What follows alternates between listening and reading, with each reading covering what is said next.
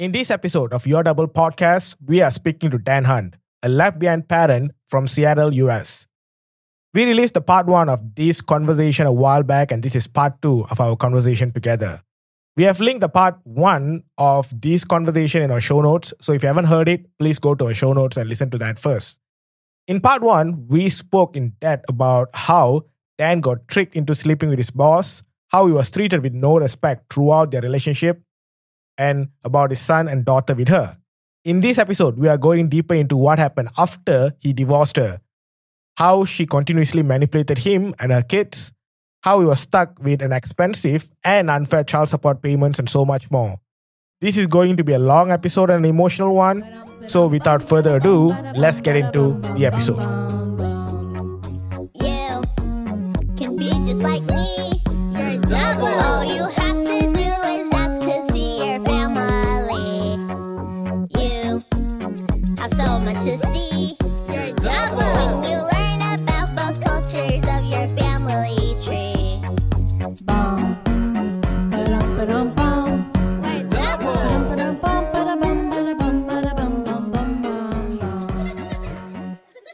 Hey Dan, so far throughout this conversation, right, we have spoken a lot about your struggles trying to keep the marriage together, but I know that you went through a divorce with her.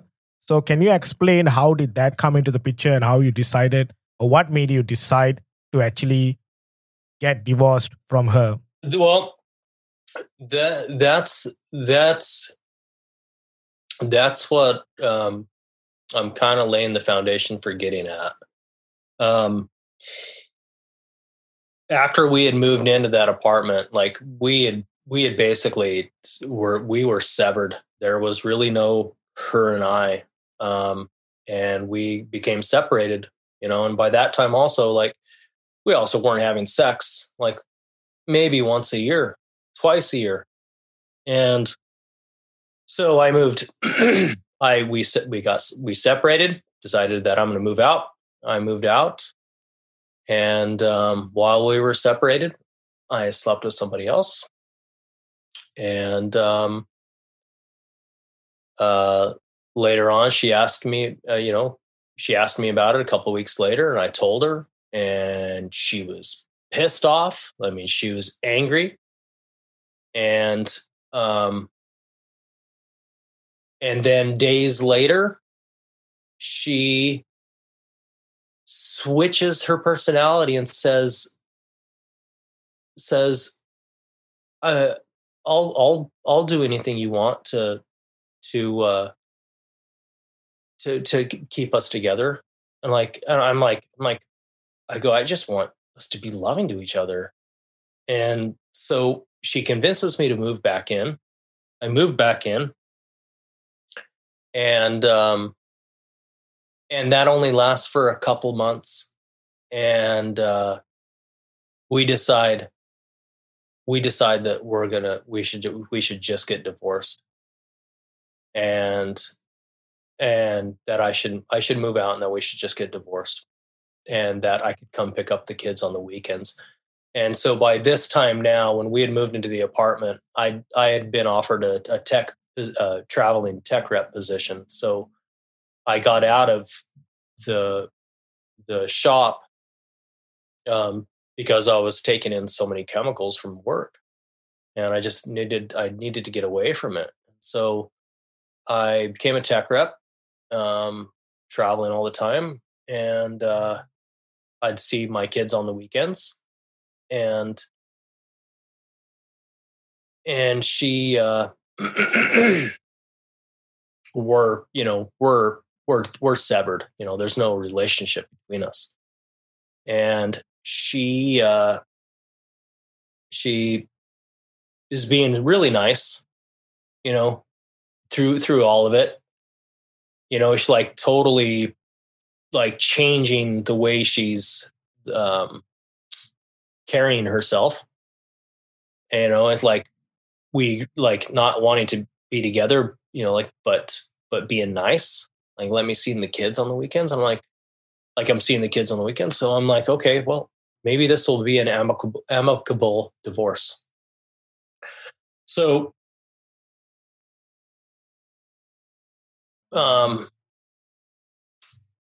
I go to pick up the kids on Saturday, and I'm out on the street. And before I can even get out of my car, this woman comes up to me and hands me these papers. And basically, I'm getting served with divorce. And so I'm kind of shocked that she didn't hand them to me, because we agreed that we were going to divorce. But I just go with it.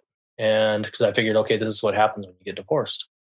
So I pick up my kids. We go spend the day, go to the movies, go to the park. And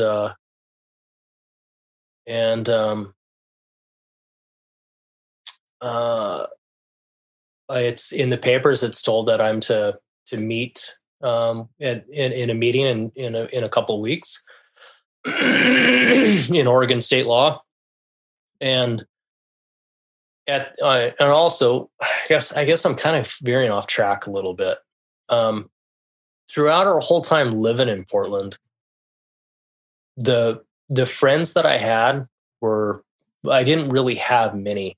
I had two friends, Aaron and Kylie, that I was friends with, that had both been through divorce, and she hated them. She didn't like them at all. She never wanted me to go hang out with Aaron. He was really the only guy friend I had. And Aaron is a court reporter, and he said, I don't trust her. And I know she takes a lot of money from you. I've got a lawyer set aside for you to look at your divorce papers if you want. Just buy him a really nice bottle of malt whiskey. But, he's willing to look at your papers. And I said, okay, thank you, And so I don't take his advice. I'm traveling all the time with my work. I have these papers. I'm going through them. I don't quite understand them. And then the meeting happens, and we decide to meet at meet at this address early, and go in and look at and go in with this mediator. So we meet up, and she's being super sweet, super nice, and she says, I think we should. She goes, this just wasn't meant to be, and we should just try to just get this. We should just try to get this solved today, and just be done with it, and move on to the next chapter. And I go, yeah, I totally agree. I go, it's too bad that these things just didn't work out, but at least we've got two beautiful children. And she goes, yeah, I totally agree. I go, let's go. We go into the meeting, and go in. They're explaining to me that this is where you sign, and you've had time to look through these. These are the child support orders. This is the custody order. You have your rights to your children's school records, medical records, and whatnot. And to me, I'm thinking, okay, this is okay. This seems like a pretty run of the mill divorce. So I don't quite understand what's going on. And so it comes time to sign the papers, and I signed the papers. It made it sound like I had all the same, we had split rights. We had the same, split custody, split. These are my weekends. These are the holidays I get, whatnot. I signed the papers, and I will never forget her keeping her mouth tight, shut, and just eyeballing me signing that line. I'll never forget looking up at her and her watching me sign that paper. And as soon as I signed it, the sense of accomplishment and the sense of I got you on her face, I will never forget. And so we get up, and I go, how do you feel? And she goes, I feel fucking great. And turns around and walks away. And I'm like, what the fuck? What just happened here? I call up Aaron and I go, hey, what are you guys up to? And he goes, we're just hanging out. I'm just going over, he was like, can come to the house. And I go, sure. And I go over to their house. He goes, so is it done? Are you divorced? And I go, yeah. And he goes, let me see your papers. And I hand him my papers, and Kylie's there too in the living room. And he looks at me and he goes, dude, do you realize what you just done? And I go, no. What? And I'm like 30, I'm 30 years old. He's, my ex at this time was in her late 40s, right? He goes, dude, you just signed on to $1,000 every 2 weeks in child support and lost complete custody, full custody of your kids. Like this, everything here saying about rights to their school records and medical records and whatnot, that's a given. On this line, you gave up full custody. And what you signed in for child support, you're going to starve and you can't change it for 3 years. And I go, oh, and I just remember going, fuck. And I go, but it says $750. And he goes, no, that's $750 every 2 weeks. And at this time I was making, when I had taken that tech rep position, I had moved to $50,000, $52,000 a year. He goes, dude, I don't know what to tell you. You didn't go talk to Brett, did you? And I go, no, I didn't. I was traveling. Like I had just flown back from Alaska, like visiting a shop up there. And I then realized what I had done. And so I went about my life. My child support was pulled from my paycheck, and I was left with $500 every 2 weeks of my paycheck. So I see my kids on the weekends. I barely have enough to really, I can't afford an apartment. So I live in a roommate house. I travel all the time with work just because that's how I could afford to eat. And because, I was traveling. So anytime I traveled, I could, my food was paid for. So that becomes my existence and my existence as a father. And I then get a letter in the mail. She never talks to me. She never wants to like we just don't talk to each other. I get a letter in the mail saying that, I get served with a paper saying that in 90 days, she is going to be moving to Maui, Hawaii. And I'm shocked and in a state of confusion and hurt of like what kind of position I'm in. And I'm wrestling with the fact that, my God, my kids are going to be moving away. Like, and also by this time, like, it's just a given that I'm not an important piece of their life. Like I was convinced by this time, 7 years later in being married to her, that like I was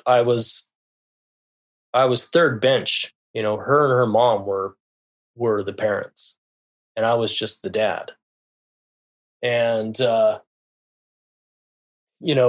it also turned out that her and her mom also had a falling out. And so every time her and her mom would have a falling out, she'd be nicer to me. When her mom and her were getting along, she'd be mean to me. It was a really sick kind of existence. So I remember I get that letter, and the 3 months go by, and I'm just trying to take my kids take them to cool places on the Saturdays that I had them, and take them to Cannon Beach. I'll take them to Oceanside, take them to the movies, anything that I could do and afford. And I'll never forget the day that that it comes time for her to move, and there's a pod out in front of her place. She's out there with the kids, and she says, "I'll let you walk them around the block. Then we've got to get going." And I just remember walking my kids around Sunnyside School in Portland, telling them I love them, telling them that I'll come and visit them, and that I'll come see them, and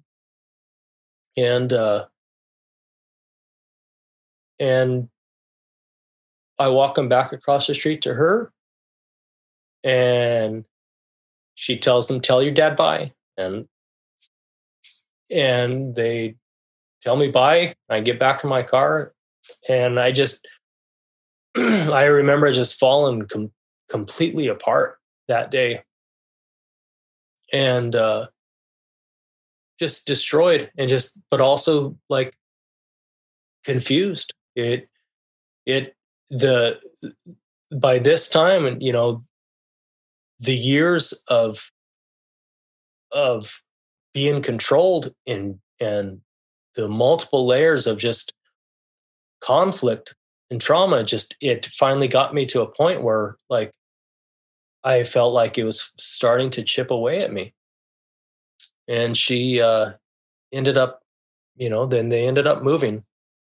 And just to kind of go back, the times before she had moved, when it came to like what the kids were doing as far as extracurricular activities and whatnot, like she was responsible for telling me what they were doing.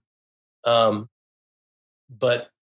throughout the entire time of her, from that point of being divorced until they moved, she would always give me the wrong time and dates of whenever the kids were doing something. And I'll never forget my daughter doing like this air band thing through her school, as her as a drummer, and my ex giving me the wrong time of when she was to go on. And I remember showing up, she had already been on, and she saw that my daughter saw me, that I just come in through the door. And I remember her saying, like, "You don't care about me. You're supposed to be here an hour ago." And I'm like, "No, honey, it's not that. Like, I thought you were going to go on at 6. Your mom told me you were going on at 6. And she goes, "It's not my mom's fault." And like, that was signs of that was also manipulation starting off with my daughter through her. And if I could look back at that time now, when I was going through divorce, I jumped right back into another relationship.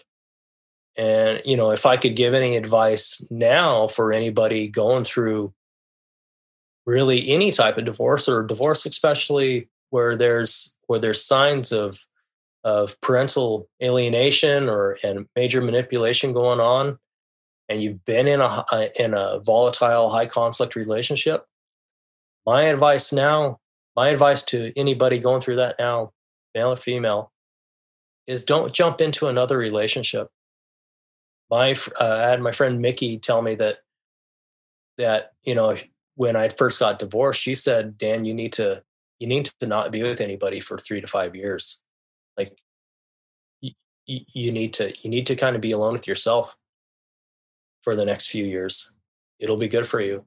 And I didn't take her advice. And I think looking back at that time, if I wouldn't have been in a relationship, and if I would have not let what energy I had, any excess energy I had, I would have been putting into maybe seeing what was going on with the relationship with my kids and the manipulation that she had done and was doing to me, and by default to my children.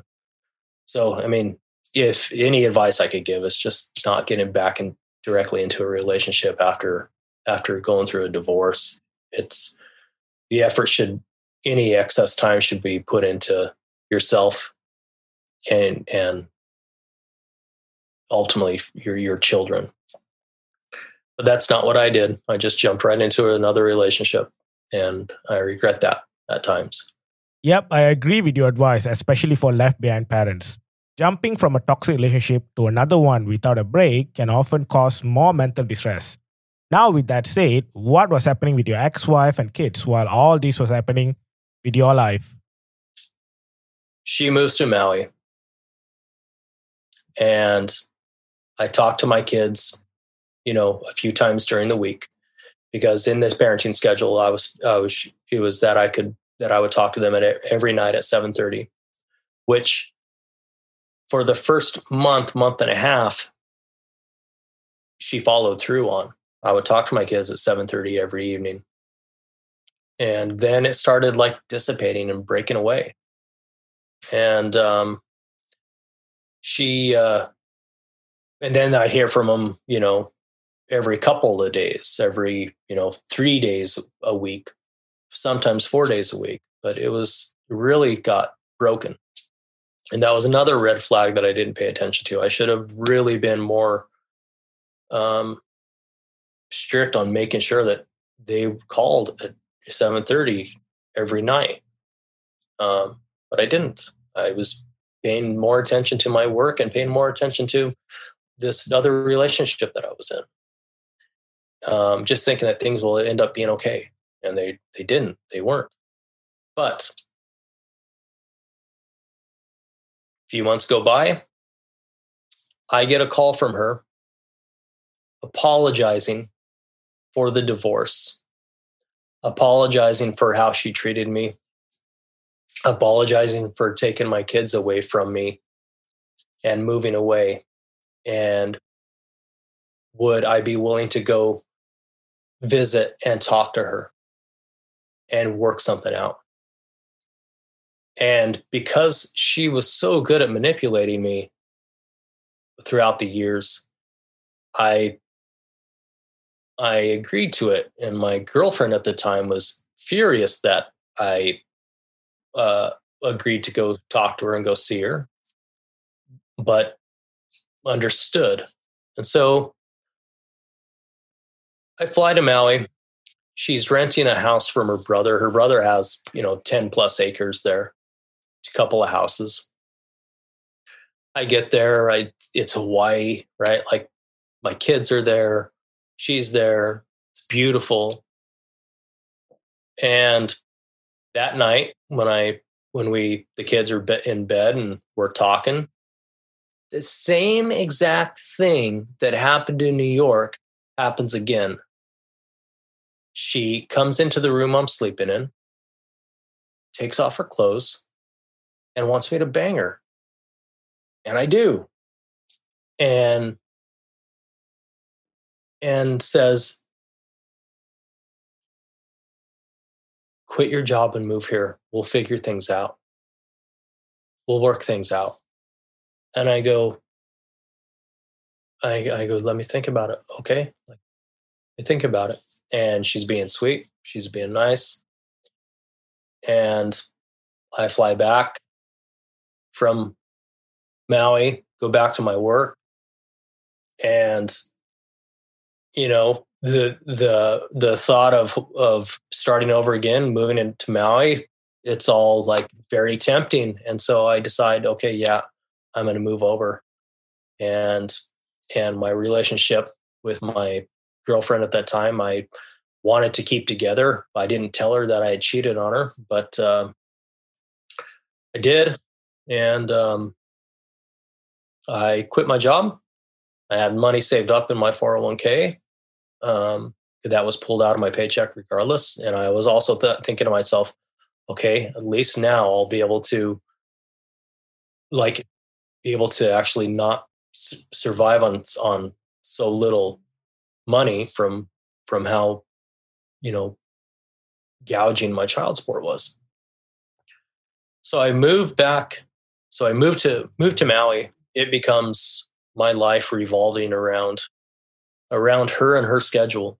I have a hard time finding work because most shops there are uncles and cousins and nephews, and you got to be part of the family to even work at a shop. They don't really let anybody that's not local work in a shop. So I pick up what work I can, and my schedule, like I said, just revolves around her. When she's my day would usually start with getting the kids up, getting them fed, getting them to school. She would leave early for school because by this time she had become a teacher. She went back to school and got a special education degree. And so, with the help of how much I paid in child support. And so we go about our day like it. As soon as I moved in and as soon as I was over there, like it fell right back into the same thing where we weren't really a relationship. She slept in another room. I slept in another room. And it was basically like it was a slowly a slow returning pattern of her becoming very controlling, very manipulative, and my life revolving around her, and her beginning to be unhappy with living there, hating that she wasn't treated nicely by local people, by locals that she worked with. She really didn't get along with anybody. It's also to note that like when she left Portland, she made friends with nobody. Like she really didn't have any friends. She knew a couple of people from school, but really no friends. And her friend Kevin that she had back in Seattle, as soon as we had moved to Albuquerque, like she never talked to him again. And just talking to him recently, like that destroyed him. It hurt him. But she never saw it. She thinks that way, right? So we're going about our life there. She starts hating her brother, thinks he's controlling, doesn't like the school she's working at, doesn't like the environment, doesn't just starting to have problems with it too, and wants me to go check out Albuquerque again to maybe see if we can move back there. You see, Dan, listening to your story from my side of the table, I see so many red flags that is truly scary for me. Even the point that you just mentioned about how she wants to move the whole family and you again because she's not comfortable with the new place she's in, that scares me. She manipulates everyone around her so easily to follow what she says. Yeah, pretty much. I totally agree. Yeah, the one of the things that was a repetitive. One of the things she would say to me all the time too is like the gaslighting was something that also kind of threw me off early on, that I didn't quite understand what was happening too. Like I'm looking through my notes of what I wanted to say, but which I didn't, was back when we were living in, back when we had first come back from New York and we were living together in her place.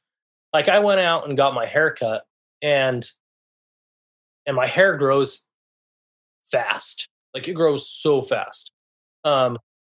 It's Yeah, I totally feel your pain. My hair is the same too. Thank God that I shave it often, so I don't have to worry too much about styling it and all that. Well, dude, my hair, honestly, man, I sometimes hate my hair because it's thick and it grows fast, and it's a pain of, and it's so thick you can't style it because I end up looking like the singer from the Bee Gees or something. Like, it's so bad. It's like a helmet. I've got helmet hair. So like when I went back to Seattle and she convinced me to like us get back together, like I went out and got my hair cut, and I got a shitty barber, and the barber like goes to cut my hair, realizing like she was having trouble with it. So she ended up just giving me a buzz cut. So whatever, like a buzz. Yeah, it was like a 1/4 inch thick, like, and so I go back to the house and she's like, what happened to your hair? And I go, I had to get it cut. And she goes, that's crazy. You're crazy for cutting it that short. And I go, just had to get it cut. It's going to grow so fast. And she said, that's a little extreme. That's that's like borderline schizophrenic. And I'm like, what? I just got my hair. It's just getting my hair cut. And then it was left at that, right? Like nothing more than that. But it was like, it'll grow back in a week, 2 weeks, it's going to be at a 1/2 inch. And so I didn't think anything of it, right? Throughout the marriage, throughout the years after that, multiple times she would tell me that I was seasonal bipolar. She'd tell me that I was seasonally depressed. She also had convinced me that my family didn't care about me. That's why they never come in to visit. And the truth is, in the whole 20 years of my life, my parents have never come to visit me. But it's not because they don't want to. I think they were also a bit afraid of her. So this last 20 years of my life, I've really had no family help. It's been all on my own, and a couple of gem people that I've met over the years of just good people that have helped get me through this last 20 years. But the recurring theme of her telling me something was mentally wrong with me it's always been a consistent theme. So where were we? We were, so she told me that I should go check out Albuquerque. So I go check out Albuquerque for a few months. I'm sending, basically, I'm working at a shop. I'm sending her every dollar that I make, basically, and just leaving myself enough to live off of. I'm checking out schools. I'm checking out, places, to go, and housing prices and whatnot. I'm trying to stay away from her family, her sister, just keep myself independent. So I end up, a few months go by. She's starting to pack stuff up, saying like she's gonna move. And so I'm realizing more and more, like, maybe this isn't a good place to be. Like, maybe Maui isn't that bad. And so I tell her, I go, I don't think we should move. And she comes unglued and says, well, you do whatever you're going to do. You're not welcome back here. And child support starts immediately. And I'm realizing to myself, like, holy fuck, like she may have had this all planned from the get-go right after we got divorced, because she realized that if I would have stayed in Seattle, working my job, being in a relationship, that's going to be stability that might be a threat to her and a threat to me gaining custody of my children. And I think her talking me into moving, her wanting to have sex right from the get-go, was just a way to kind of honeypot me and get me right back into her clutches, and convincing me to move to check out Albuquerque to really ultimately derail me. And that was the same pattern that she had done when we had first got together, when we were sort of a relationship back when I had moved out of my roommate house, and she told me my friends didn't care about me, and moving into an apartment, and then telling me to move out of the apartment when she found out she was pregnant, telling me to move out of the apartment and move in with her. It was a way to pull me in, control me, then spit me out to derail me. And this pattern happened multiple times. And it took me up until this last time to finally get my head together and stop it. So yep, she's doing exactly what most alienating parents do. Within the community of left behind parents, they say that there is a playbook, as all of them follow the same patterns over and over again. If you take all the cases that we have seen so far and see the patterns, you'll see a similarity of things that they do. And your ex-wife seems to be a master at it. And it gets much worse, man. It gets much worse. So I decide, okay, I'm going to go back to Maui, and the work that I was doing there, I was working at, by the time after that year living there in Maui, I had started working at this composite shop, SIC, and the owner of SIC, this guy, Mark, was very difficult to work with. He was very explosive. He was pretty mean. He'd come off being pretty mean, but really it's just the way he was Dutch, so he just kind of not that it has anything to do with it, but he was just, there was a bit of a language barrier between him and I, and he was very, very point blank. Very talented, but very point blank. And sometimes we would just kind of butt heads. And she also, once she realized that I also enjoyed working there, she also started convincing me that, saying little digs about my workplace and about the people that I was working with. So I'm working at SIC, and she convinced me to move to Albuquerque. She convinced me to quit. And so I walked out on Mark. I walked out on working at SIC and moved to Albuquerque, and ended, I severed that relationship. I walked out on Mark, and, and it would piss me off too if I was the owner, if an employee walked out on me. So I walked out, moved to Albuquerque. She says that she doesn't want to, she doesn't want to live together, and would do whatever I'm going to do. Child support starts now.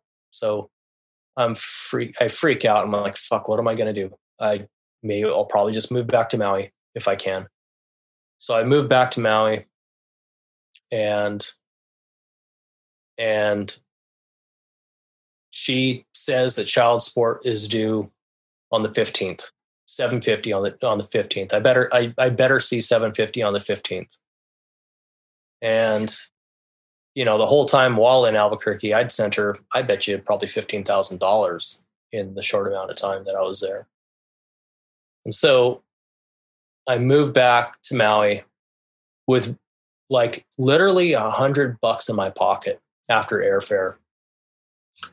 I talked to my buddy Richard, who's maybe looking for a roommate, and talked to my buddy Troy, who always had some side project going on. So I look in Craigslist, looking for jobs, looking for positions. I take whatever job I could find. Like I moved back I one of the jobs I did was put solar panels on top of the Maui Brewing, and the money I made from that literally cashed and met her at the parking lot at the Maui Mall and gave her $750, and then she said $750 is due on the 1st, and so I picked up whatever work I could to give her $750 on the 1st.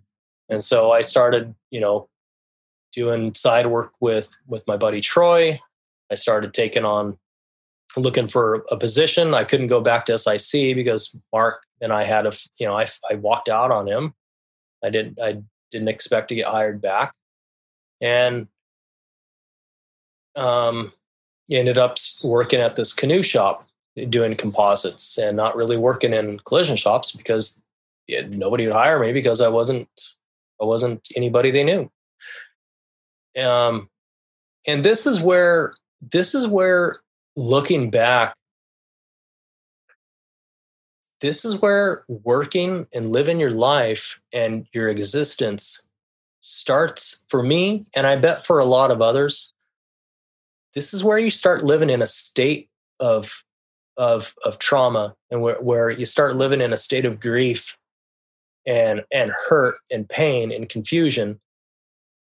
And even at the times when we were living together, it was still the same thing. Like you're living in the state of confusion and not making the best decisions, and you're also being manipulated. So it's really hard to get your wits about you. And so I start working at this canoe shop. It's piecework, meaning that, if you spray up an AMA mold or you spray up a canoe mold, it's this much. And if you cut seams, it's this much. And if you make rudders, it's this much. And for me, it was like, okay, so I can make 3 rudders, cut 2 seams, spray up 3 molds, and that'll be around $800, $900. That'll meet my child support. And it was like basically whatever I could do to make the most amount of money I could within the short amount of time that I had, between the next child support payment. So that's what I did. And, we'd been divorced in 2009. It was now 2010, going on to 2011. And I lived with my buddy Richard, who had an extra room. I saw my kids on Saturdays. And, I lived a very marginalized existence. I would sometimes eat, only twice a day so that I would have enough money saved up by the weekend to have enough to take them to the movies and take them out to eat, so that at least the time that I was with my kids, it was somewhat of a normal existence. And it was a struggle. It was the months where there was 3 Fridays, where the 2 weeks happened to fall, 3 times in a month. I would starve. To meet my child support, and it was brutal. And I made so many mistakes at that time too, with my child support. I basically was stuck in this, just like, okay, make whatever as much money as I can, and so that I have my child support. And there were times where it was dumb at the time, but I would just say, okay, I'm going to be at the mall at, was kind of our meeting place. And I've got child support for you. I've got child support for you. I've got child support for you. 1st and the 15th. And she, there were times where I remember one time where I handed her $750 in cash. She counted it in front of me with the 2 kids in the back. said, I want $750 on the first, her flipping me off, and then the kids flipping me off and driving away. Oh man, I'm so sorry that happened to you. That is brutal. I understand the struggle. I understand the pain that you've gone through. But to make the kids flip at you and all that, that is just brutal. That's inhumane. How did you feel when all that was happening? When you saw the kids doing what the mother is doing? Like standing on the curb, just kind of in shock. Like, what in the fuck is happening to me? Like, how in the fuck did I end up here? Where like my existence revolves around the canoe shop and a one bedroom where that's all my existence. Like, I had nothing, like nothing. And so I started picking the kids up at her house a few months later. And I went to her with the divorce papers, and I said, like, can we please change this? I can't afford to live like this anymore. I can't afford to even eat sometimes. So I have enough for the kids on Saturdays to take them to Maui Mall to the movies or take them to Genki Sushi. Like, I barely have enough to live off of. And she said, we need to change these. I can't afford this. And she said, that's the divorce decree. You signed it. That's our agreement. Are you telling me that you're not going to follow through on it? Are you telling me you're going to give up now? And I just remember saying, I can't keep doing this. I can't afford to live like this. And she said, those are the papers. You signed them. Deal with it. And I said, I'm going to have to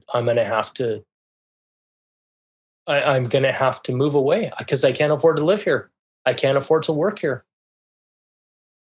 And at the canoe shop that I worked at, it wasn't like I could make any more there either. It was sort of like a locals only good old boys club there as well.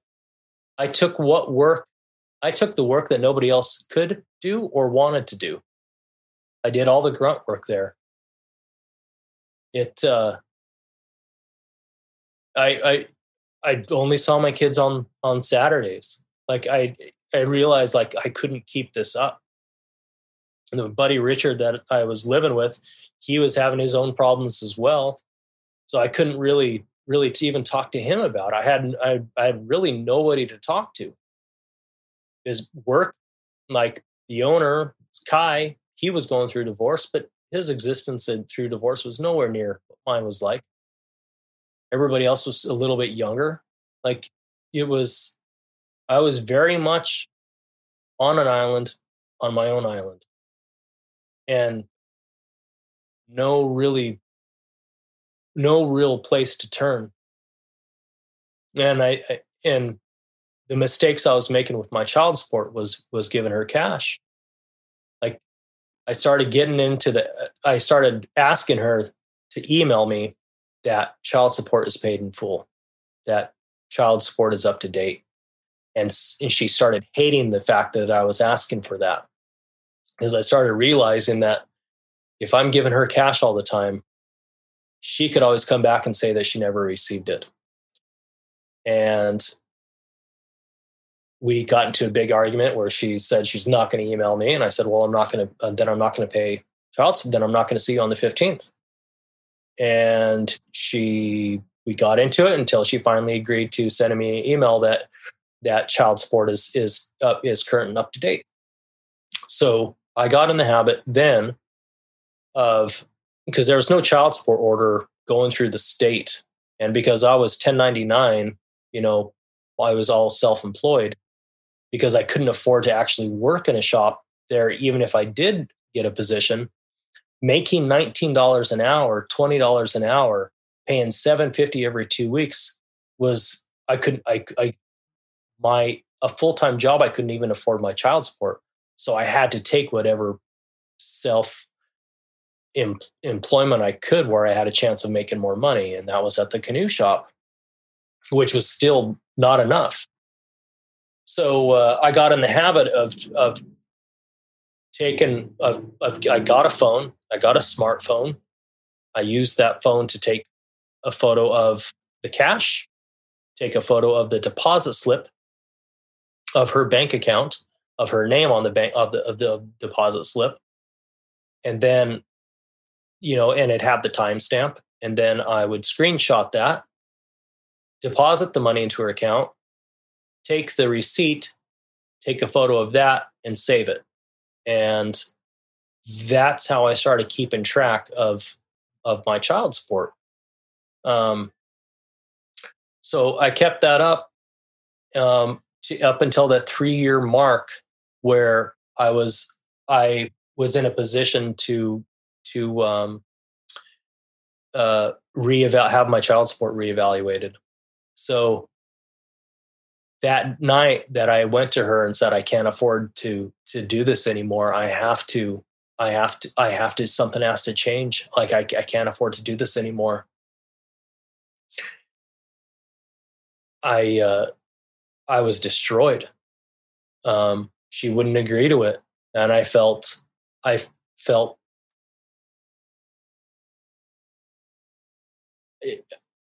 helpless. I felt despair, I guess, is probably the best feeling I had. Not the best feeling, the best description of the feeling I had. And I just, I got on my car and started driving up the driveway. And my son came up on his bike and asked me if I told her I had to move away if I couldn't afford to do this. And he overheard and he said, "Are you moving away?" And I go, I don't know. I think I'm going to have to. And he said, "Don't leave." And I said, I don't know what to do. I have to do something. I can't afford this. And I'm talking to my son who has autism, who's just barely understands what's going on, as well. And I drove away, and I'm driving back to my place in Paia. And I'm driving up this hill in Maliko Gulch. And I decided, like, fuck it. I'm just going to fucking gun it and drive off the cliff and end my life. Just be finished with it all. And slammed on the brakes at the end. And stopped myself from doing it.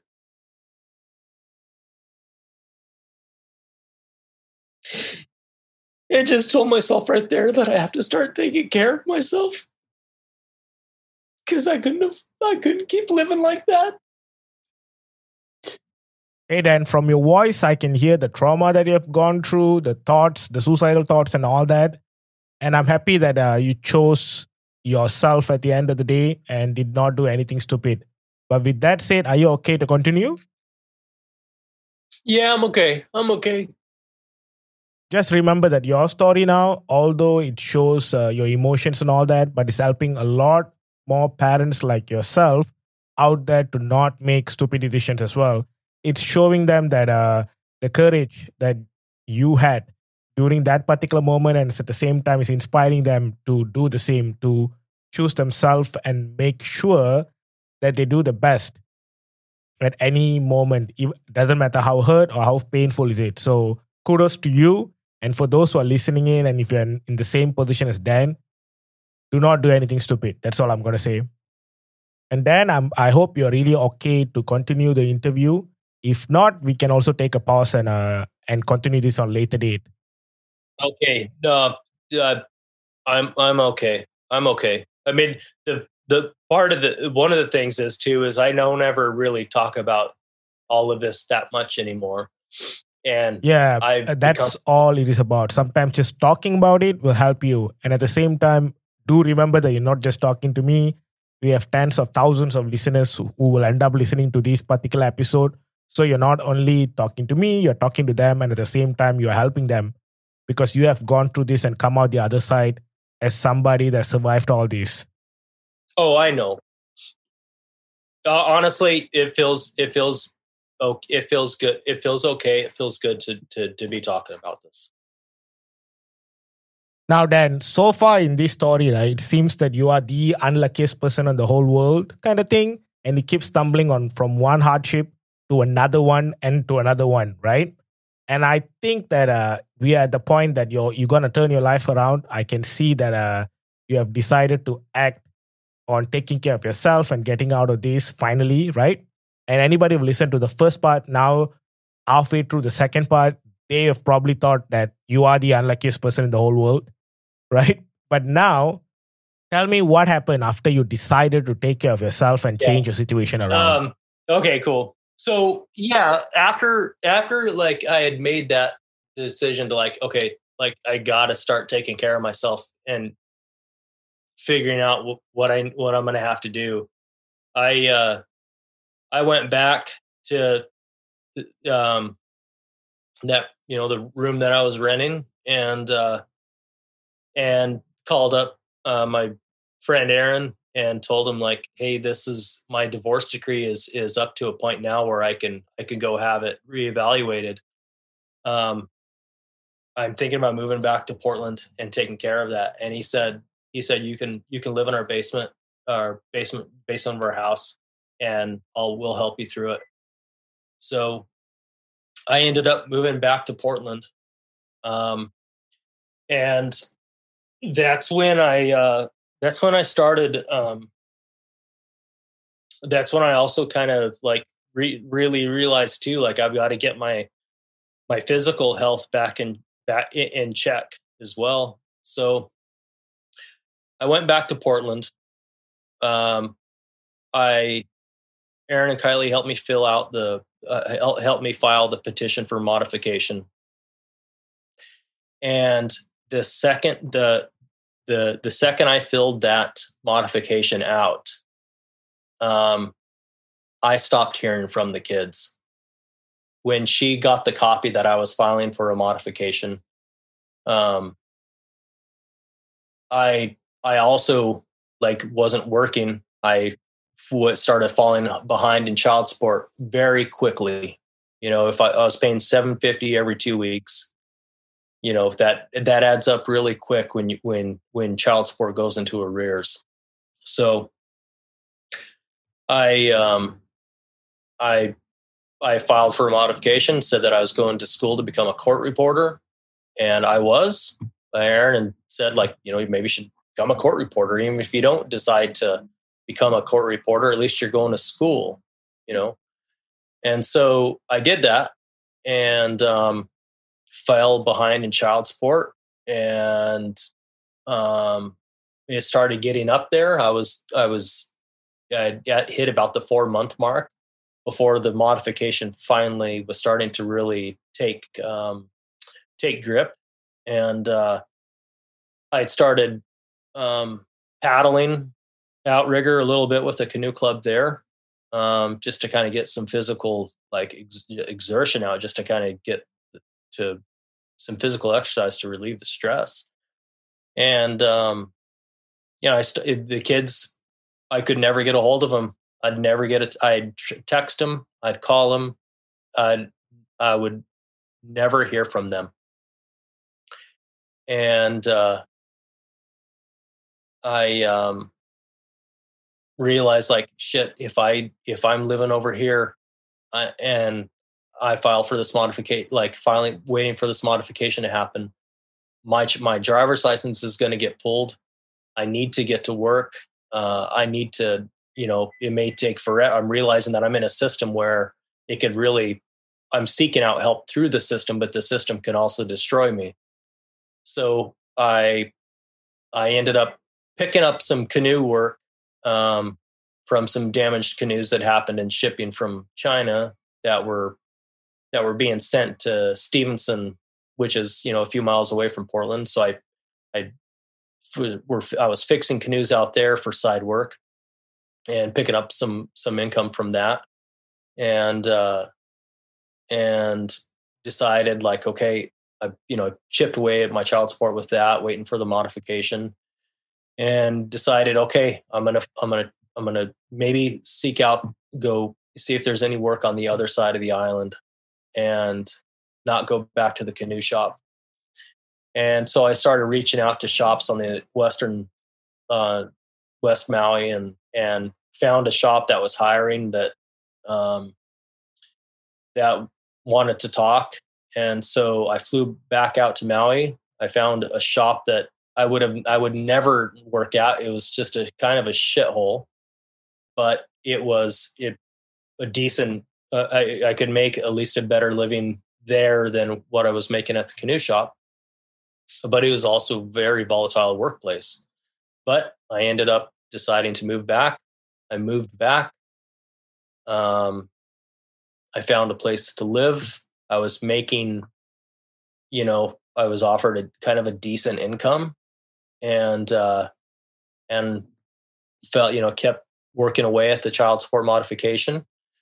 And in the modification, I petitioned that I wanted the kids Friday night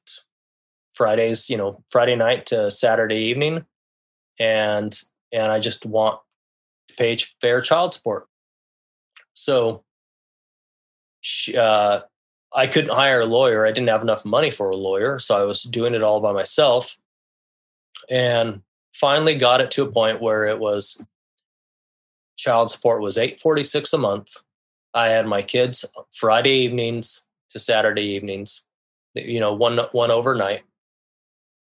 And it finally felt like things were looking up.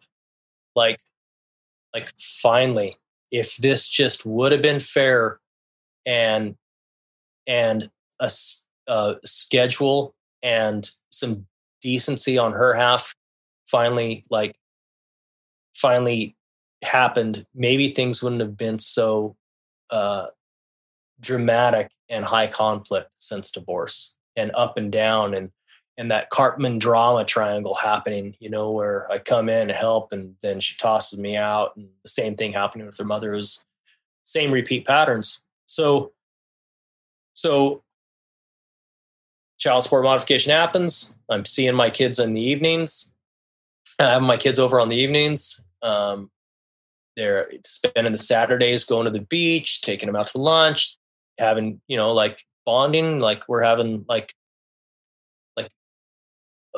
it's a good existence, it's what, the best I could hope for in a divorced father situation. And so I picked them up, Friday evening, and get home that night with them, and I see a card in my mail saying that there's a package for me at the Lahaina post office for my ex. And so I take that card to the post office, and I go in. I leave the kids in the car. I go into the post office, sign off on what they want to give me. I get the package. I get back into my van, my car, and my daughter's in the passenger seat. My son's in the back seat. Our boogie boards are in the back. I've got lunch packed. I've got, a plan for the day. I open up this package, and it's receipts for medical copays and special diet receipts for my son's autism, because he was gluten-free, that I was to pay for. That was also written into my divorce decree, and that I was to pay $42,000 in back receipts in support to her, not including child support. And she is willing to, and this is from her lawyer, and that she is willing to negotiate child support in lieu of collection of this $42,000, as well as what child support went into arrears. because even after it went into arrear, like even after when I was in arrears and it got modified, it was still, because of how high the child support was to begin with, I still owed, $4,000-$5,000 in back child support. So I'm like, oh, I like it just made me realize, like, this is never going to end. This is never going to end. Nothing can ever be fair and just to her. It's always going to be a fight. And so I open up this and see what it says. And I speak out and I go, your mom wants me to pay $42,000. And my daughter looks at me, she goes, well, what did you expect, Dad? You don't pay your child support. And I was stunned. And I was just like, looking back at that then too, like, my daughter shouldn't know that what's going on with child support. She's a child. Like her mom's telling her everything that's going on between us two. And so we end up going back to fighting about child support again. And she's I could also tell from my daughter's actions, from my daughter's, like, the way she was holding herself, that, like, my daughter was also kind of like reporting back to her what it was like staying at the house. Did I have food in the fridge? Did I have clean towels in the bathroom?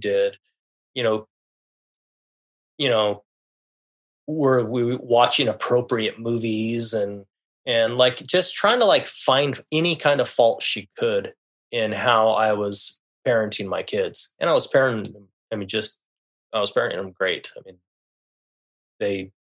mean, I took great care of them. And so we go back to back into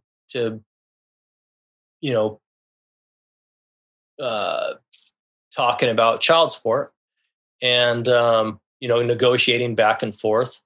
I agreed to $1,250 a month in child support, and whatever pay, and not, and erasing the copays, and paying what was in arrears, as well as any split 50-50 co-payments from there on after. And if I stayed on top of that and paid that within 2 years, then she won't come after me for the $42,000 in the back child support. And mind you, by this time, in 2012, being divorced in 2009, not including the money that I was sending her when we were supposedly working things out, I had come up to a figure that by that time I had paid, I think, almost in 3 years, almost $70,000-$80,000 in child support, because of how much it was. And so we come to an agreement of $1,250 a month and paying the back arrears, and whatever split 50-50 co-pays were to be paid. And so that was that. We continued on for the next 6 months, 8 months, in that arrangement. It was child support that was high. I had, it's still difficult to pay for. I mean, I'm still paying that because I realized that I had signed the papers that went to 20, as long as the kids were in school, that I'd pay $1,250 a month until the kids are 21. The original divorce decree said 18. So it didn't matter that the child support got lowered, because those extra 3 years after 18 is where she's going to make all of her money back anyways. And I missed signing that part of it. And also we agreed to that the child support could not be modified from here on out, no matter how much each partner makes, or whoever ends up marrying or combining incomes. So we continue that on, and a year into it, I think is what it turned out to be. I mean, it was long ago. It's 2012, 2013. She starts acting really nice and says, let's try to hang out more as a family. Start coming over for dinner. So I start going over to her place for dinner, hanging out with the kids. And she seems really nice. Her mom was living near door to her, but moved away. They had gotten into a fight, and her mom moved back to the mainland. And at the same time, the canoe shop that I'd worked at was asking if I could go in and help out sometimes. And so I was doing that. And so it seems like things are going great. Things are going good. She slowly got me wrapped around her finger again and asked me to move in and try again. And I agreed to it. So I started working at the canoe shop full time more. I started where I was working out on the other side of the island. I just moved that to part time.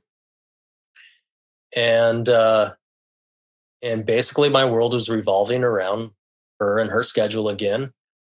And we agreed to me, if I was to move in, that we would split the bills, and no child support. So I agreed to that. And weeks after I'd moved in, it went back to the same old pattern where she was very cold, very matter of fact, very picking me apart, always finding faults in whatever I did, and always asking for more and more for what the bills were. And when I started asking her, like, well, can I see the bills? Because this doesn't seem right. Like, I can't believe electricity is $800 every month and a half, or what are we, like, if I questioned what was being spent on groceries, or if I questioned what was, why the bills were so high, she would guilt me into saying, like, well, I've been the one taking care of the kids. So how are you to know what I spent on groceries? You're not here, like, you weren't here for this amount of time. And like, it was basically like trying to create conflict. And so she could eventually kick me out, which she did. I finally got to a point where I was just like, I can't keep giving you money if I don't know where it's going. And she said, I'm done with you. I want you out. And I go, okay, well, let's, if this isn't working out, then let's not make it so traumatic for our kids. And she's just like, no, I want you out now. Like, pack your shit. I want you out now. And I'm like, fuck, are you fucking kidding me? Like, I have no place to go.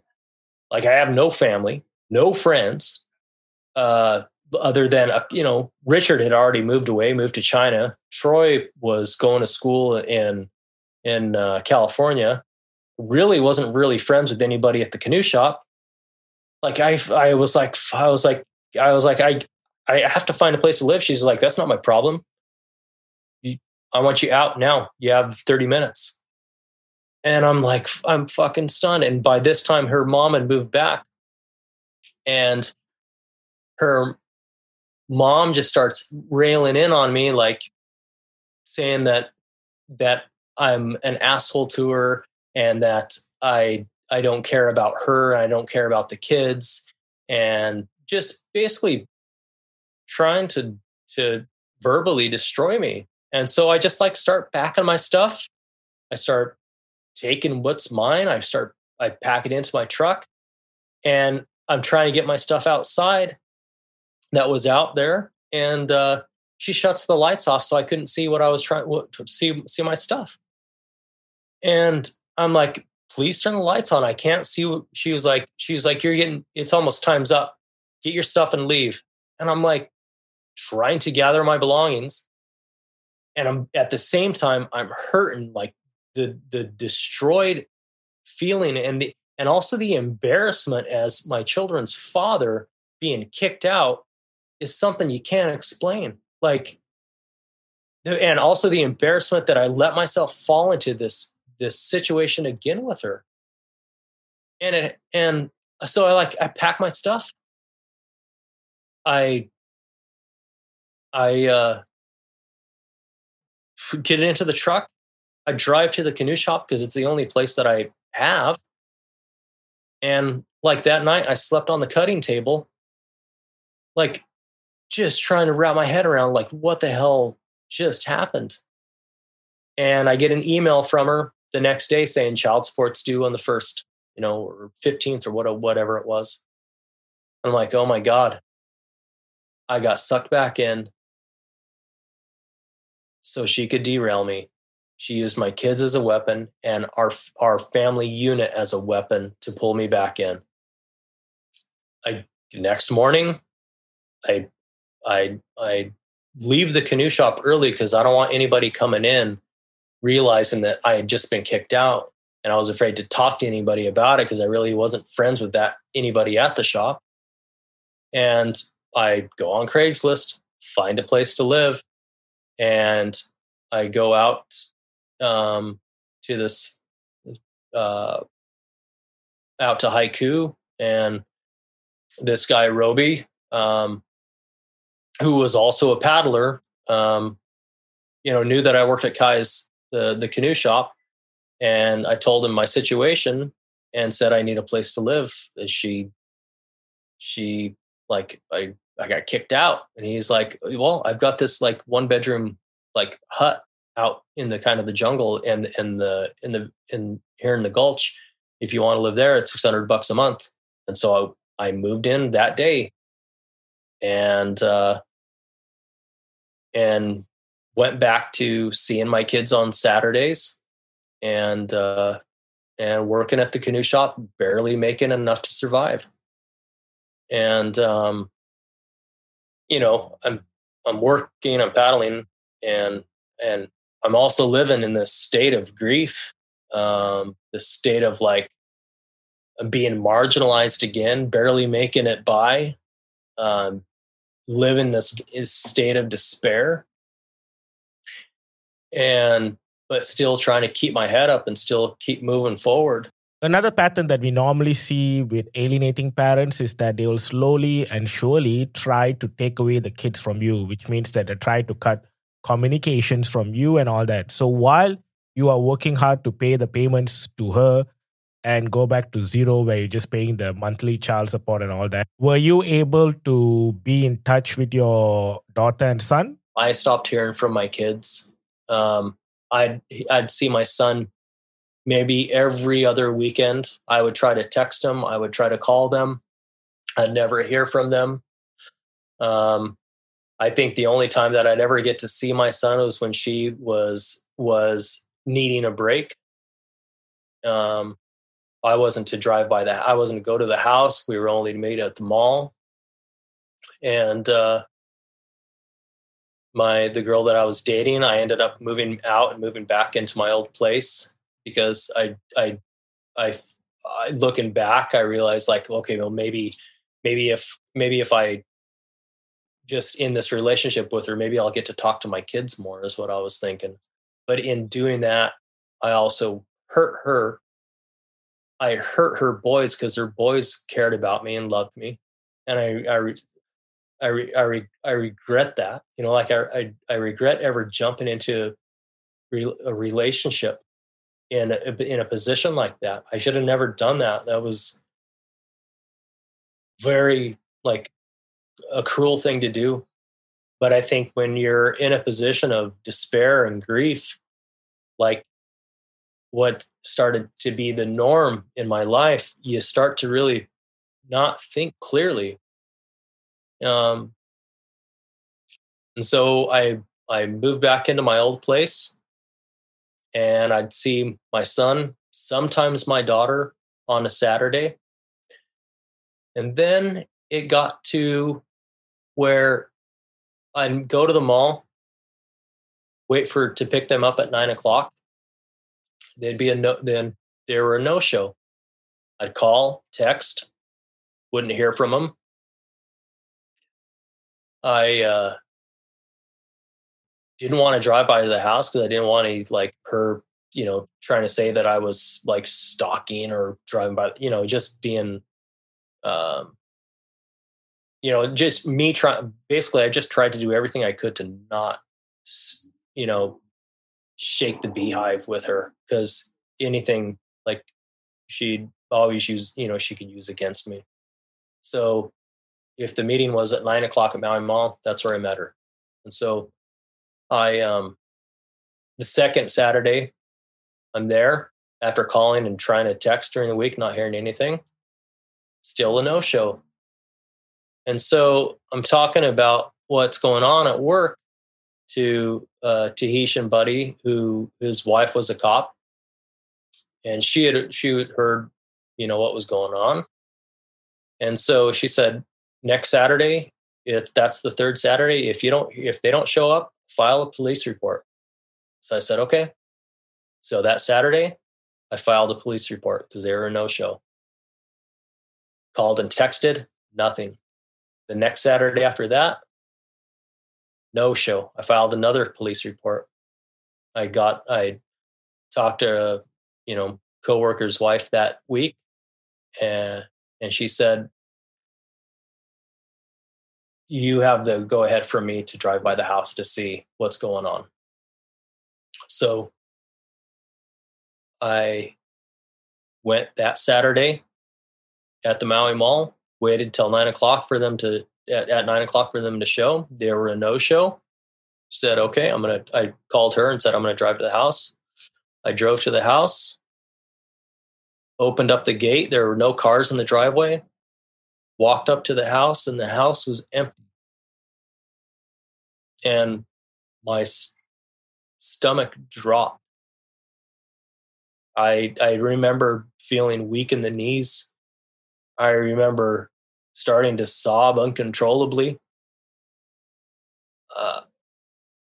And I was stunned. I didn't know what to do. I started calling, I started texting, I started emailing. Nothing. Like didn't hear a word from her. Nothing. No, like I didn't know what to do. And so I was asked to go into my old work, SIC, to help them with a couple things, because I kind of fixed that relationship with Mark. And I went up there and just kind of like in auto mode, just trying to like continue on about my day, like, because that evening I was going to go in, so I figured I'll just go in now and work. I go in and I just realized, like, okay, you know what? I'm going to call her brother, like, because her brother, he's like, she was renting a house from him, but she had moved out because she couldn't have a dog. Right? And that's another kind of a theme to it too. She's had multiple pets that she's just given away. Besides that, so I go back to I go up to the SIC. I decide to call her brother, and I call her brother up, and I said, I go, where is she? And he says, she had to move off the island. She had to move back to Washington. What did you expect her to do? You don't pay your child support. And I'm like stunned. I'm like, you think I don't pay my child support? And I go, you know what? I'm going to hang up with you, and then I'm going to call you back in 10 minutes. And I hung up. And by this time, with my child support, I had gotten into the habit of taking a photo of the money, taking a photo of the deposit slip, taking a photo of the receipt slip from after the deposit, and then every month threatening her that I wouldn't pay my child support unless she sent me an email saying that my child support was paid in full. So I screenshotted all the recent child support payments of the last 6 months and all the recent emails saying that when she would reluctantly say that child support was paid in full. And I sent all of them to him and let it sink in for a little bit, because, they're all timestamped too, right? And the last child support payment was paid a week and a half prior to that. Current, up to date. I think it was even paid a day early. And even though I was living marginalized, I still paid for a cell phone because that cell phone is what saved my ass so many times. So I called him back up and I said, "You have anything else to say?" And he goes, "Nope. I'm sorry." I go, "Where is she?" He goes, she moved to Washington. I go, "Okay. Thank you." Hung up, called her one again. And I think by this time he had called her and said I was asking where the kids were. And so I called her up and said that if I don't see my kids at the mall by 12 o'clock today, I'm going to be filing kidnapping charges. And, and I left this in a voicemail, and she called me back within 10 minutes saying, "Okay, you've got my attention. I really want to work this out. Can we please talk? I really can't keep doing this anymore. I'm really so sorry." And I call her back up, and she apologizes for taking the kids to Washington without me knowing. She apologizes for putting me in the financial position that she put me in. She says she really wants to work things out. She wants to find to somehow come to a place of friendship and agreement, and really hopes that we could find common ground. And I'm like, okay, holy shit, maybe she's finally come to her senses this time. And so from then on, I start hearing from the kids more. I start hearing from the kids every night. Them, 7:30, sometimes calling me throughout the day. Like it feels good because I'm talking to my kids more than just once every 3 weeks. Like I'm actually getting to hear about their day every couple days. Like it finally feels like, okay, maybe she was serious this time. I decide like, okay, well, maybe if I move to Washington, maybe we can start new again and maybe things will get better. I end up talking to a buddy who works at the shop that I used to work at in Bellingham, and says, "Hey, if you're willing to split the shop hours, you could have a position here, and it'd be good pay." And I figured, okay, well, if I live in Bellingham and she lives in Port Townsend, then I could see my kids on the weekends, and it's still enough distance from her to where maybe it'll keep things amicable. So I decide to move back to Bellingham. So I moved to Bellingham October 15th. And I find a place to live. And I continue paying my child support on time. And I move. And as soon as I move and I'm there, it goes back to me hearing from the kids every few days. Not like it was when I was living in Hawaii, because as soon as I was back on the mainland, like there was no way I could then threaten or file a kidnapping charge against her. So I moved back. Takes me an immense amount of effort to get settled. I get settled. By mid-November, like the kids only want to see me when they want to see me. Like it's only been 3 Saturdays there. The 4th Saturday, they're like, "Oh, we don't want to see you this Saturday." And I'm like, okay, here we go again. And so I'm struggling to keep child support paid, as well as like I keep child supports current, but I'm also trying to like just get settled, and it costs a lot to get settled. So I'm pinching every penny I can. And I buy this old car, this old Volvo that needs a little bit of work that I bought for cheap. And I figured, okay, I'll just work on it in the shop and get it fixed up so that I could afford, so that I can still like have money, enough money to set aside. So the long weekend of Thanksgiving, the kids don't want to see me because it's also her Thanksgiving. So I take that weekend to work on. I take that Thanksgiving weekend to have Thanksgiving with my friends Aaron and Kylie down in Portland because they invited me over for Thanksgiving. So I went down and had Thanksgiving with them, and then drove back up to Bellingham. And that Sunday, a couple of guys that I worked with, we all decided to work on our own stuff in the shop that weekend. So I'm working on that car that I had bought, and it starts leaking gas underneath it. And there was a jump box nearby that was out and was pretty close to the car. And so I get out of the car. I'm in the working back and forth inside and out of the car, and the car is leaking gas underneath it. And there's a puddle forming, and my foot accidentally kicks this jump box. The jump box sparks, and a spark lands in the puddle, and fire happens immediately. The gas tank is leaking fuel out. The car is up in flames, and this is November, right? It's cold. It's super cold out. The garage door is open.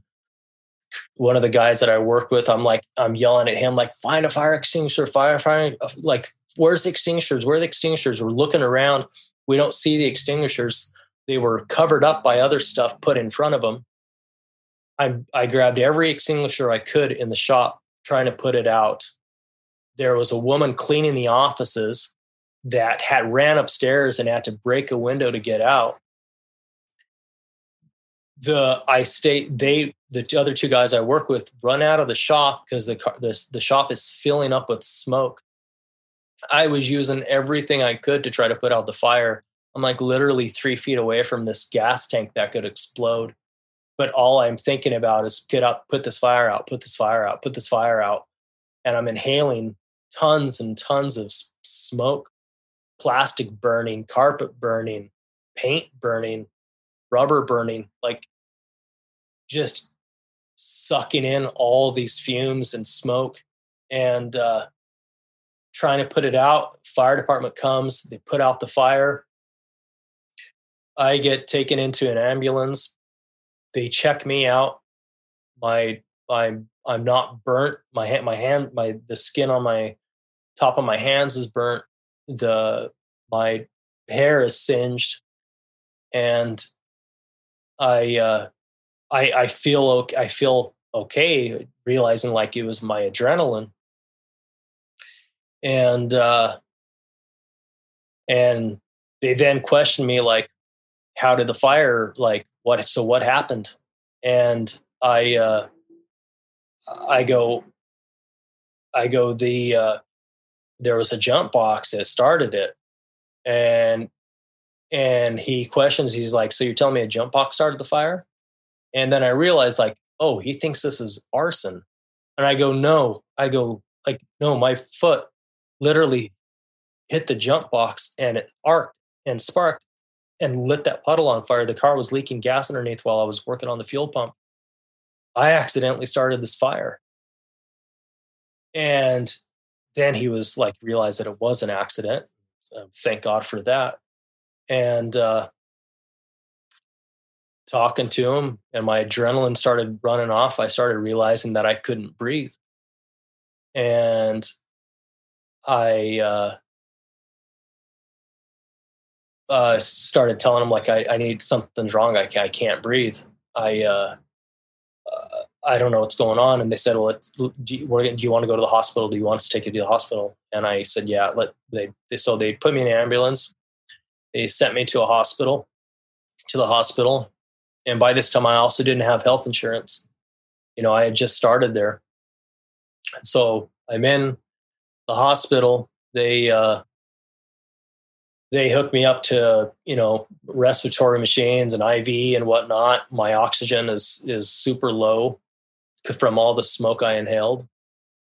And they said that I've got, burns inside my lungs, and that they don't have the facility that I need.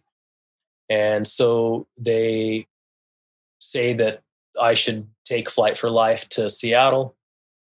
So I get put into a helicopter and get taken Flight for Life to Seattle and to the burn unit. And, it's, I don't even know how to explain it. I'm there.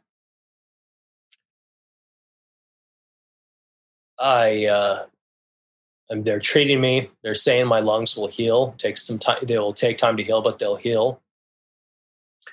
My work. I basically almost burnt this entire shop down. I call up my ex and I tell her child support's going to be late. I was in a fire, and I got Flight for Life to Seattle, and she asked me where I was at, and it was just happened to be the same hospital that my daughter was born in. And she comes over and says, if you want to come back to the house, you can come back to the house. I'll pick you up and take you. And I'm there for 3 days. She takes me back to her house. And even though I'm trying to recover from my lungs being burnt, she's being nice, but not. She's kind of asking what I'm going to do about child support. And I just tell her, like, I'll figure it out. I'll figure it out. I'll figure it out. And one of my coworkers comes to Port Townsend and picks me up at the ferry and takes me back to Bellingham. And I meet with, the owners, and I meet with the shop manager, and they realized then that if I wanted to, I could have sued for what happened, because the fire extinguishers were all covered up. If they wouldn't have been covered up, I may have been able to put out the fire. But I'm also not the type that would sue. But when that fire happened, from the time that fire happened until I was, left the hospital, I went $40,000+ $50,000 into debt in a very short amount of time.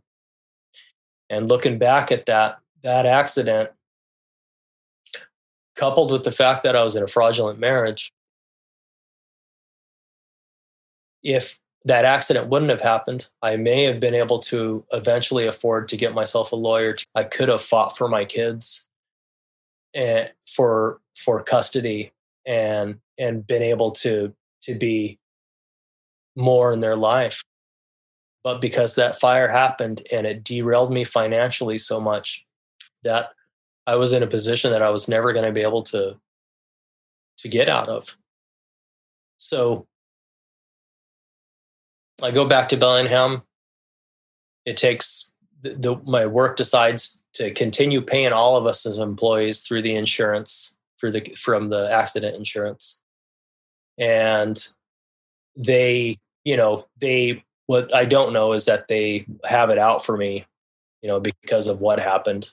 And so the shop reopens. The shop is 10 times better than what it used to be. I mean, it was a high-end shop to begin with. Now it's like one of the nicest in Western United States.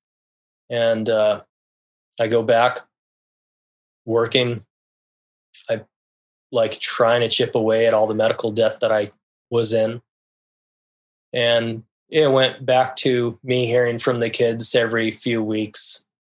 I'd try to call, try to talk, text them, and never hear from them, for weeks on end.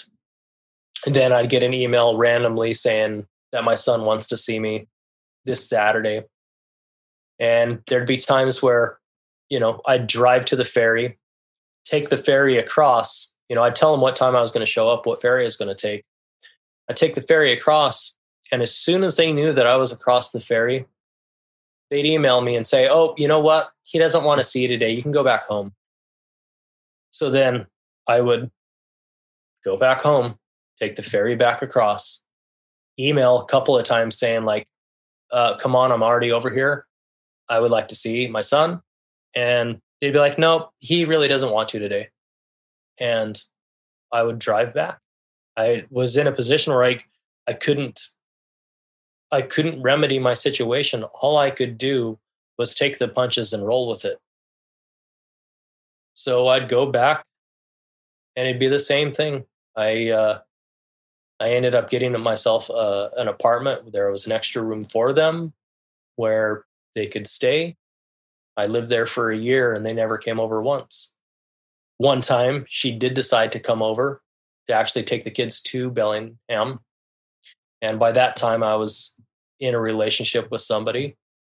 And the girl I was with said, well, let's have them over for watching movies at my house. And so we did. And that was a mistake.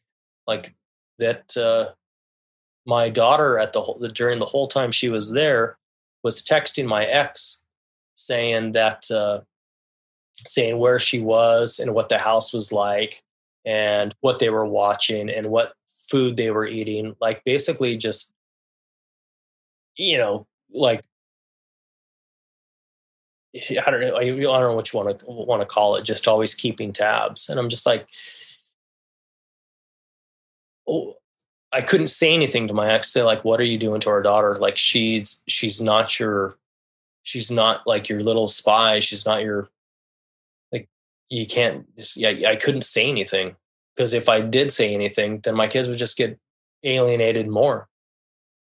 And after that incident, because she had come over to Bellingham saying that she was going to have a date with somebody, with a cop, and that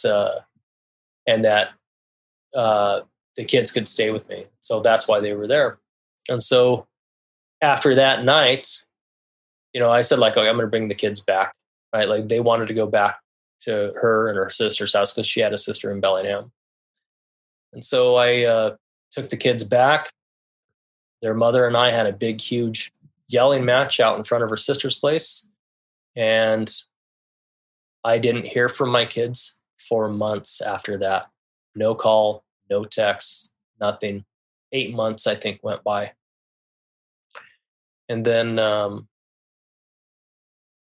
one Saturday, I get this email from her saying she'd like to meet for coffee.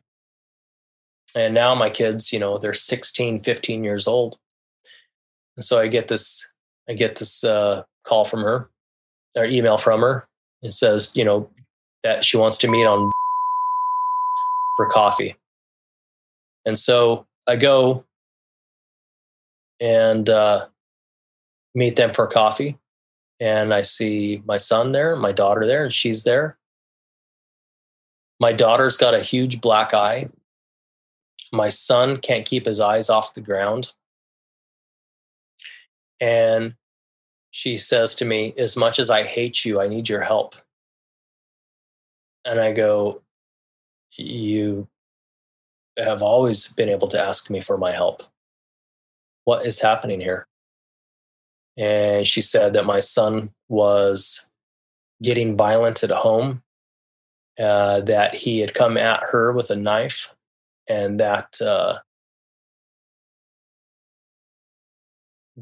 he dropped the knife. It escalated into a fight. That he had punched my daughter in the face. The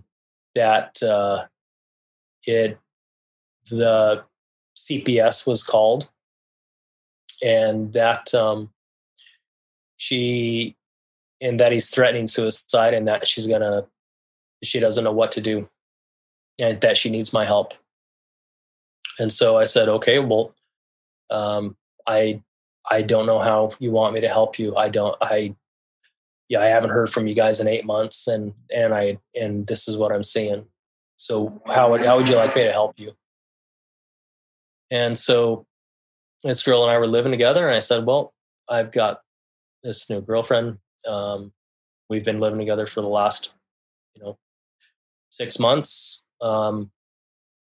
If you want, he can come up and stay with us. And she agreed to that.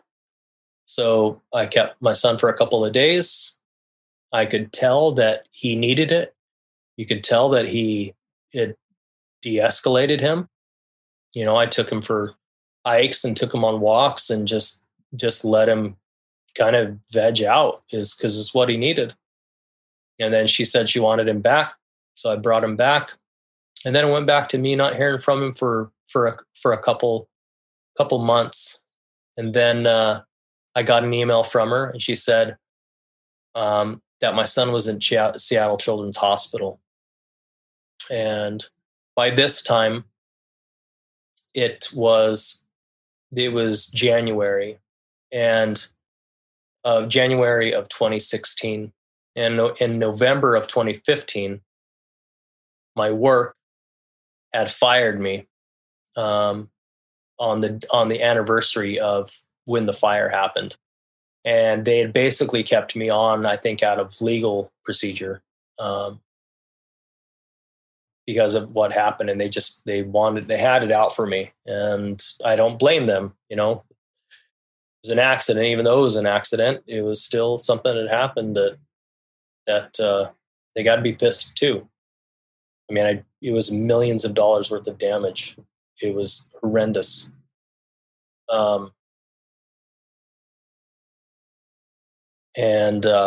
So I ended up leaving that position, and I ended up starting my own canoe repair shop in January, like out of survival, because no other shop would hire me because of what had happened, the stigma of the guy that caught the shop on fire within the industry. And so I started my own canoe shop, and I had also started paddling with a club there, canoe club. So the same month I started my shop is the same month that my son started going to Seattle Children's Hospital for suicide ideation. So she again said she needed my help. So I would drive down to Seattle Children's and stay with my son overnight in the ward, and then get up the next morning, drive back up to Bellingham, work, build my shop. In the evenings, drive back. And, he was in there for 3 weeks, and basically came down to them telling her that she needs to stop giving him his way with whatever he wants, because when he doesn't get his way, he starts to escalate, and his behavior starts to escalate. And because she's a special education teacher and he's a special needs child, she took great offense to that, because how dare somebody tell her how to parent her own son? So she pulled him out of Seattle Children's, told me that she didn't require my help anymore, and to make sure I stay up on child support. And so it went back to like me not hearing from him. I started getting myself involved in paddling more, and then I started doing some fundraisers, like cancer fundraisers, to just kind of like just help with like helping myself feel better about who I am as a person, right? And I would talk to people that I paddled with, like what was going on, but it was all on deaf ears, and people not really realizing what the situation was or what kind of position I was in. And them also thinking that because I worked at this canoe shop in Maui, that I was some great paddler, which I wasn't at all. Like was an okay paddler with damaged lungs. But so I was just talking to them about my situation. Not many understood. But one guy who I did paddle with, who was a psychologist, recommended a counselor to me. And so I started talking to a counselor that, I paid out of pocket for because I couldn't afford insurance. So I was also still paying on all the back medical debt that I had incurred. And I continued on with my business that year and continued to go to a counselor, started becoming more aware of what was kind of going on. And at that same time, that year of 2015, I started Googling parental alienation and what was going on, and just what when you do a Google search of what parental alienation is, you have a lot in front of you. And one thing I want people listening and to understand is, in being a male and being in a position like that, there's a lot of hate out there, and you have to really keep that in mind, because it's destroying to yourself and to really to your mentality and to the community you live in. I came across Dr. T, and I came across A Voice for Men and MGTOW and all these really like the Dr. Tara Palmati. I talked to her a couple of times, and she did have a couple valid points, but the overall gist of it is it's very easy to find volatile information out there that points fingers and labels the others, and like the other party, or like my ex, like, yeah, my ex is narcissist. Yeah, she is sociopath. And high conflict.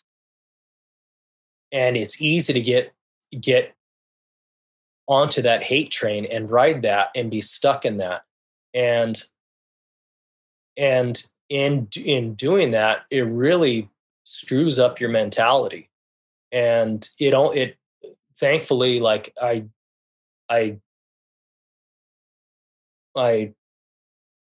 experienced like letting that information feed me, and then also like realizing like this is a lot of just hate, and hate goes nowhere.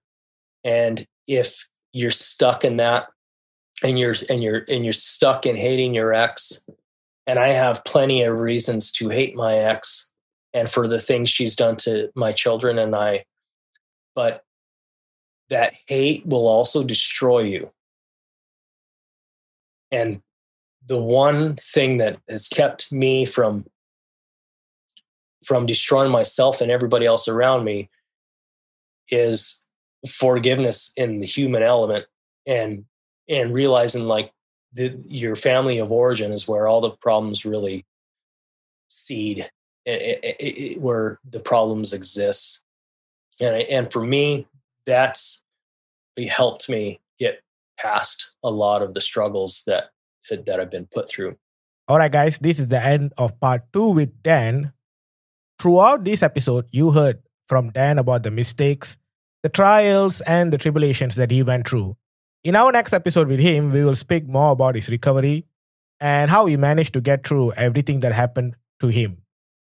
Now, I would like to remind everyone that our goal here is to share knowledge with you guys and show that you're not alone in this. With that said, if you need specific legal advice, please get your own independent advice from a qualified legal practitioner. If you're a minor, or if you happen to have difficulty in understanding certain parts of this episode, please approach a responsible adult or someone knowledgeable and ask them for clarifications.